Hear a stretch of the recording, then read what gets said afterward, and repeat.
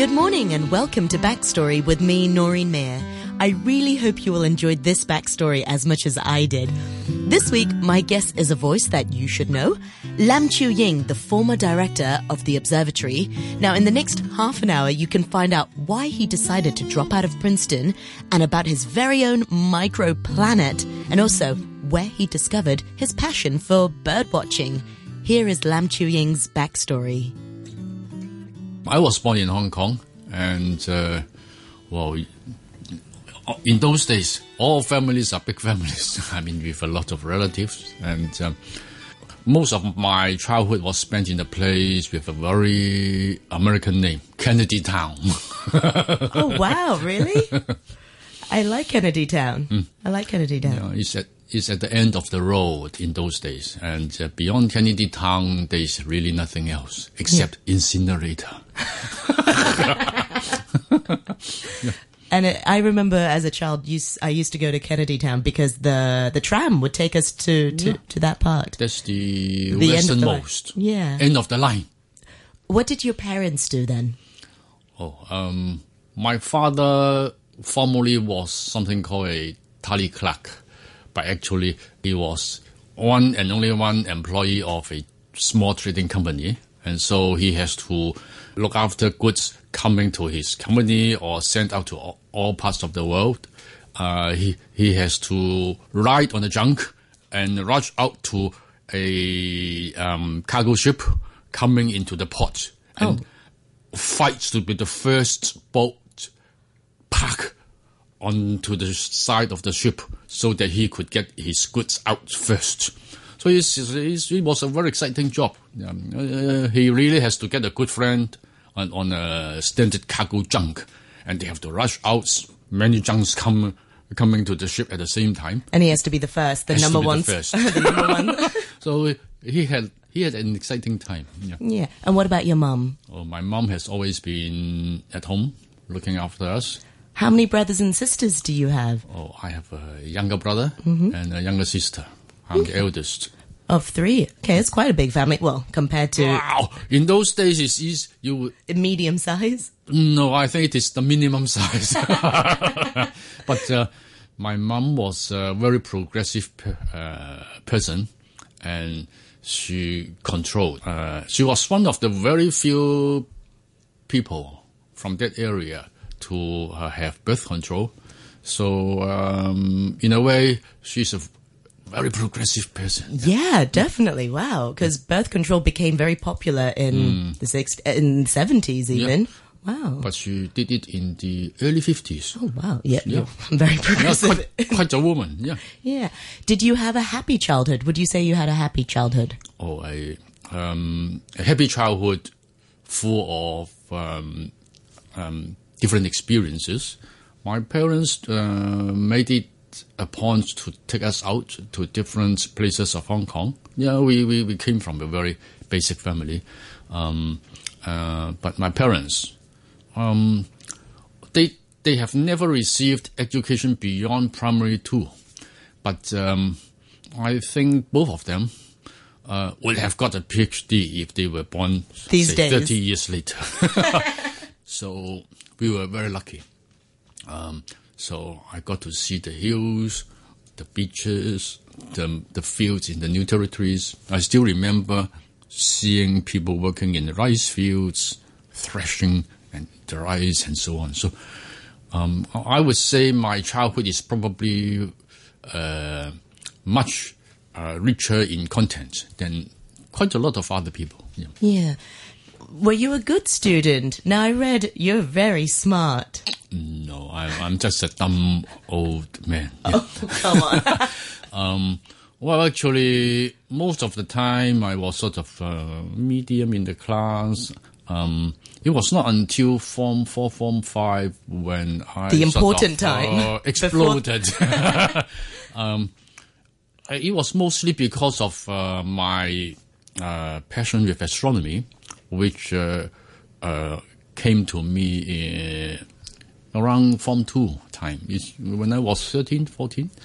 And then suddenly I have to read up all the books in the libraries for astronomy, and there were so few books in Chinese on astronomy. And so I have to, I have to go all the way to City Hall, go into a very big building or a glamorous library and got a couple books in English, taking it with me, taking the tram back home, very proud. Oh, English books under my armpit. Yeah, but because of that passion, I have to read books in English, and somehow the language barrier was crossed. And by the end of secondary school, I think I did reasonably well. Yeah, you're so modest, Mr. Lam. What piqued your interest in astronomy? Was it a visit to the observatory I read somewhere? No, not really. I think it was it came because we spent a lot of time outdoors in those days, and at night, what could you see? Stars in the sky. So it is something inherent in the mind. And in Form 2, I began sort of trying to get more badges on my Scout uniform. It's crazy. Other chaps had a lot of badges. So you wanted to have more? No. I thought if I follow their footsteps and get the same badges as they do, then I would never surpass them. So I looked around and see which badge all these people didn't have. Wow. Starman. There's a Starman badge, and so I was determined to get that one. Of course, I was interested in stars, and somehow I self-taught to identify the constellations. How? How do you self-teach yourself? Well, with the books that you got from City Hall. Well, in the Scout Association, they have small books on how to get badges in English. Oh, it was difficult for me. But in any case, I got through. I went to Victoria Park. In those days, Victoria Park was really dark. And the sky was full of stars. Actually, we went to the darkest corner of Victoria Park, which is the northwestern corner, where couples... Oh, yeah. Where they hang out. But I got my patrol leader to go also because he was 1 year senior, better in English. So although I want to be the only one, but I got a companion. It's not too bad. Any case, I went to Victoria Park, and we had to identify the constellations, which was not easy because there were too many stars. Yeah. When there are too many stars, you can't see these constellations. Actually, you need a little bit of pollution in the sky. Then you see the main bright stars. Oh, wow. Okay. It's very funny. But in any case, on that day, eventually I found the constellations, and then I suddenly realized that in between the stars, it was not darkness, but it was immense space. That was a revelation. It suddenly came to me that I was a very tiny bit in the universe, and there was an infinite universe out there. So, what do you call it? Epiphany. And from that moment onwards, I was a different person. And that's how I got into astronomy. That feeling of being a tiny bit in an infinite universe. So I think it actually changed my whole mindset. So I was very lucky to have an epiphany right at the beginning of my secondary school. Yeah. You went on to study maths and physics at HKU, and then you did very well. You got a scholarship to study abroad. Well, in those days, it was called the Commonwealth Scholarship. So I was a Commonwealth scholar. I went to London. It's the so-called best school for meteorology, weather. The Imperial College of Science and Technology. I have never imagined that I would be studying overseas because from my humble background. Actually, among the families which are rather close to one another, I was the first one to receive university education. So to me, it was an incredible journey. I have never thought that I would receive university education. Never? Never. Even though you did so well for your HKC exams? Well, you see, at that time, there were only 15 scholarships to go into Hong Kong University. and 4 to 5 Commonwealth scholarships to go to UK. Wow. So it's like hitting the jackpot. It's like a lottery. Like a lottery. But somehow the providence has been kind to me. Yeah, that's amazing. You see, that's why I said at the beginning of the interview, you're very smart. No, not smart. I would say lucky. Lucky. I had very good parents. I had good teachers. And I had a lot of people helping me and guiding me on the way. I would not say that it is my own effort. Yeah. So humble. Mr. Lam, you said before you wanted to work in the observatory. Is that true? Since Yes. was that your childhood dream? Well, actually, ever since I knew latitude and longitude, well, in Form 1, I started plotting the tracks of typhoons. Well, in those days, whenever there is number signal, there would be regular broadcasts on radio, television, RTHK. Yeah. And every 15 minutes. Yeah, they also speak in a very funny tone.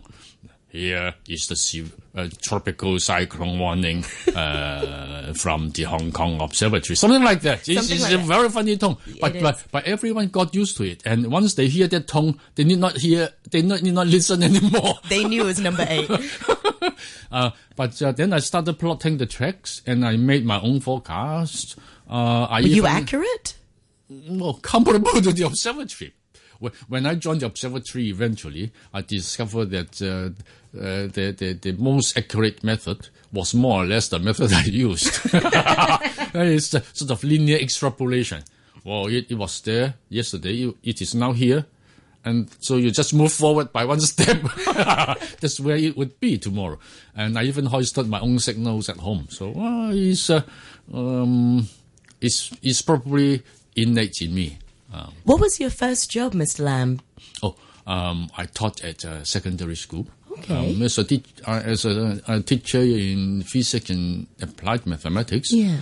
I was only a few years older than my students, so we were quite close. And actually, the principal talked to me and he said, Mr. Lam, I was surprised that you stayed so late at the school to talk to the students, because he knew very well from the beginning that I won't be at the school forever. He knew that I would move on, but my own view is that wherever I go and work, I would dedicate 100% of myself to the job. And so I was teaching the subjects, but I was also talking to the students to understand their problems, sometimes try to help them solve their problems themselves. So I was really a teacher, not just sort of going to the classroom and talk and then nothing else. Getting paid and then leaving. That's no. it. No. I thought I was really quite a good teacher. Yeah. I would not be disappointed if I never got the observatory job and continued in the school. I think it was a great job. Yeah. And then how did you get into the observatory? You saw it being advertised and then... Well, yes. The moment I came back to Hong Kong, there was another story, but eventually I came back to Hong Kong. Oh, you didn't teach in Hong Kong? No. There was something else happening. I should have been in America taking a PhD. In Princeton? Yeah. I read that. You dropped out. Yeah, I spent only 2 weeks there. In Princeton? Everybody would dream of getting into Princeton. Why?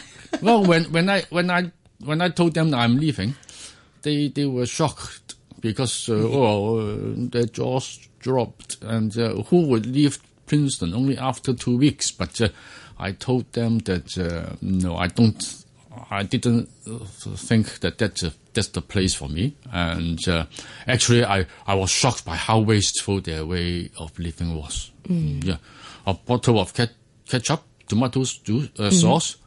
Only 2 persons in one meal. They finished 1 bottle. What? Yeah. Wow. This is only one of the many examples. It's very funny. Over-consuming nature. Yeah. It's such a reflection of the whole wasteful lifestyle. And I couldn't stand it. Actually, I have been thinking for a few decades why I decided to leave. A few decades later, you're still thinking, why did I leave? Yeah, of course, I have to understand. But eventually I came to the conclusion that I couldn't stand the wasteful way of lifestyle and the structural way of energy wastage. They have to drive everywhere when you could have walked. And it is against my whole system of values. That's why I decided to leave. But eventually I worked at the Observatory. I invited my PhD advisor to Hong Kong to give a talk. He was a renowned expert in typhoons and hurricanes. So we were very happy seeing each other a decade or two after I was there. And after Princeton, I came back and someone was leaving his teaching job, and he knew that I was back. So, okay, could you take over? Yes, I say I would take over. So that's why I got into the teaching job. Okay. But at the same time, the Observatory advertised the vacancy, and I applied. The fact that I was at Imperial College probably gave me an advantage. Yeah.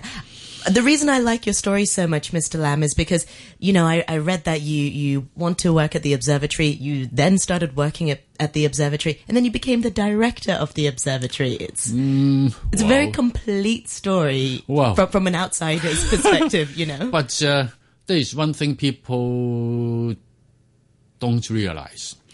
Astronomy and then meteorology, together, they constitute my hobby, my passion.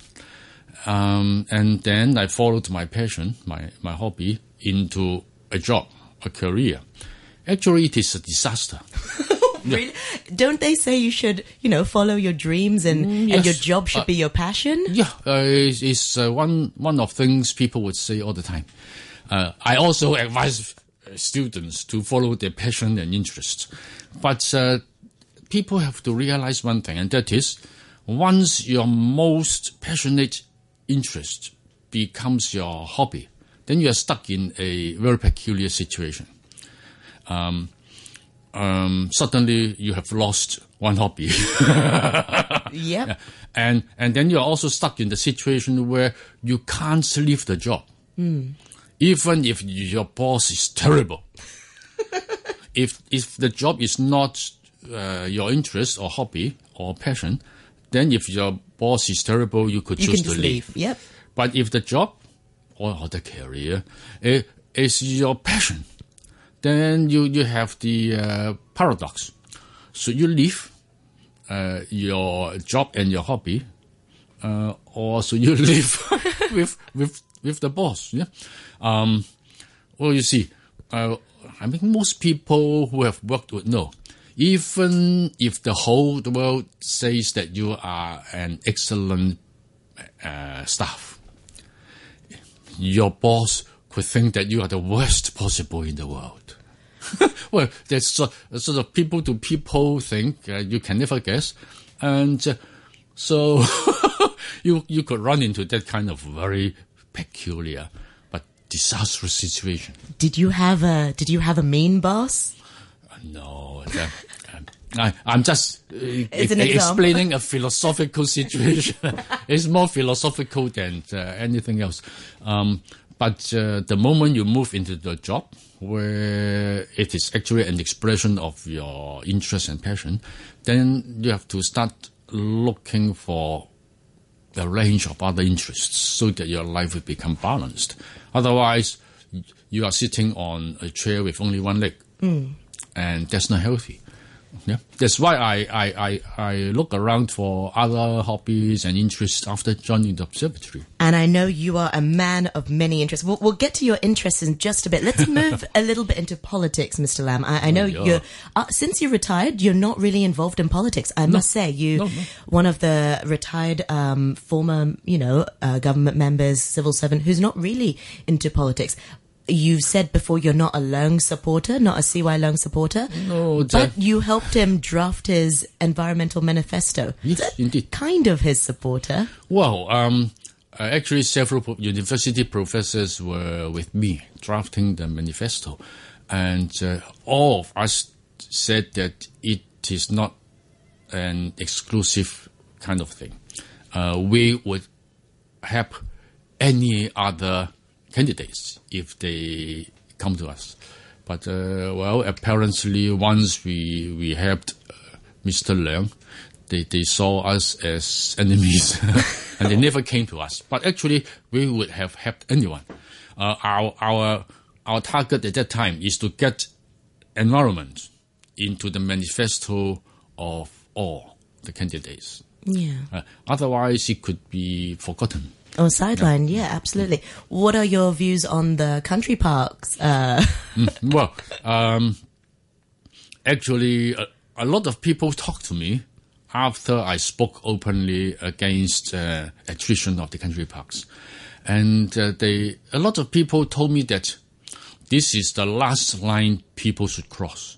Government or real estate people. I have never understood this properly. I thought it was only the thought of one person, me.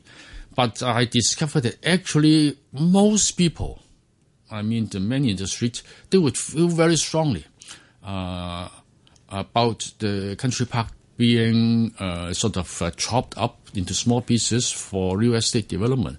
Some of them have never been to the country parks themselves. Yeah, but they know it's very important to Hong Kong, to the community. I have yet to work out this, but they feel inside their hearts that we human beings need space, green space, and green space, sort of a wide open space like country parks. Not a green space in the city, but wide open countryside, hills, rivers, sea, beaches, and so on. To get away from the city. Yeah, just the thought of country parks would help them relieve the tension. I have done this experiment with a lot of people. I was talking about country park and so on, and then I asked them, do you feel somewhat relieved of your pressure? And they always tell me, yes, the thought of country parks is good enough. We are animals, and we have a lot of instincts in ourselves. And the thought of wide open green space, the sea, the hills, plains, rivers, streams, tiny streams in the rivers, the thought of it is good enough. Yeah. And the country parks, now I realize, is the last line people should try to cross. Once they cross it, they will be in great trouble. Okay, no, very clear. Let's go back to your passions. I read somewhere you're an avid bird watcher. Yeah. I love bird watching. I did it for my birthday 2 years ago. Yeah. I got a group of my friends. We took the bus to Maipo, and at first they were like, "Oh, this is not cool. Why are we doing bird watching? Yeah. We should be partying." But once we were there with the binoculars, we bought a packed lunch.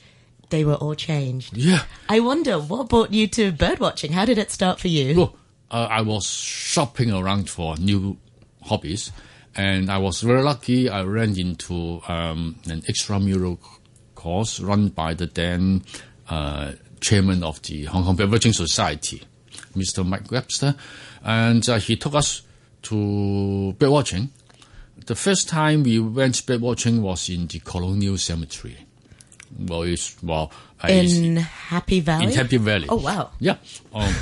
It is reasonably convenient to go. In those days, if you want to go to Maipo, it would take something like 3 hours. True, but a cemetery sounds like an unusual place to go bird watching. It's actually the perfect place because would you find too many people at your cemetery? You're right. I see what you mean.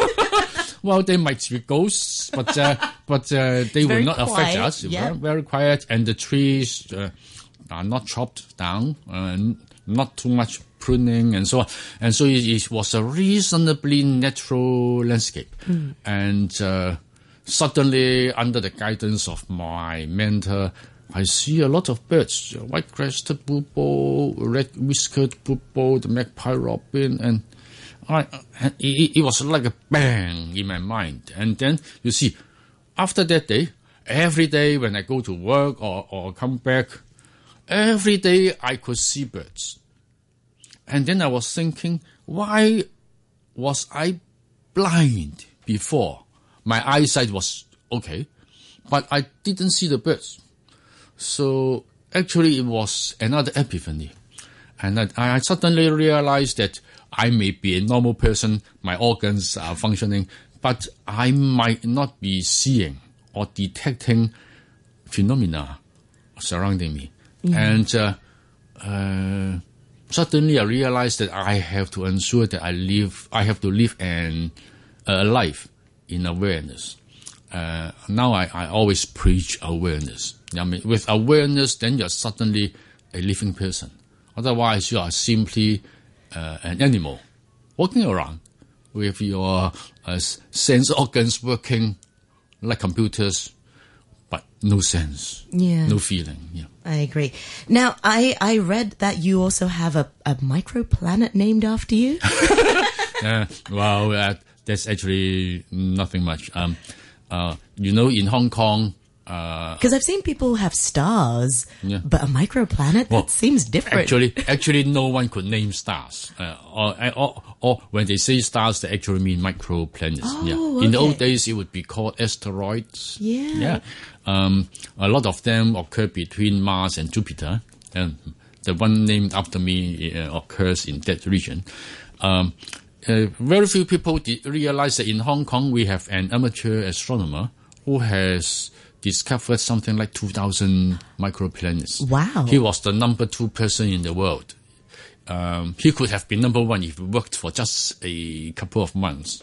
But he had another epiphany. He suddenly realized that there's no need to be number 1. Who is he? His name is Bill Yang. Bill Yang was quite a story. Anyway, he thought that I worked hard enough on climate change issues, and I was a good guy, and so he named one of the tiny microplanets after me. Well, it's just a way of telling me that, okay, you're his friend. You're okay. Yeah. Oh, wow. Okay, time is coming to an end, but there's still so much I want to talk to you about. Okay, maybe I'll end with this question. Now, after your retirement, Mr. Lam, you're still so busy. You're an author, you write books, you do bird watching, you write columns, you have a blog. Are you more busy now? Or how do you find time to relax?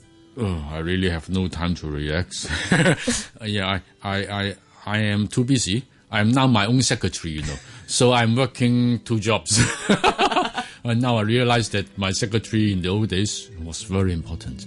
So, and I have people coming to me asking for talks, and I have to make arrangements myself, and a lot of things happening. I start teaching at the university, Chinese university.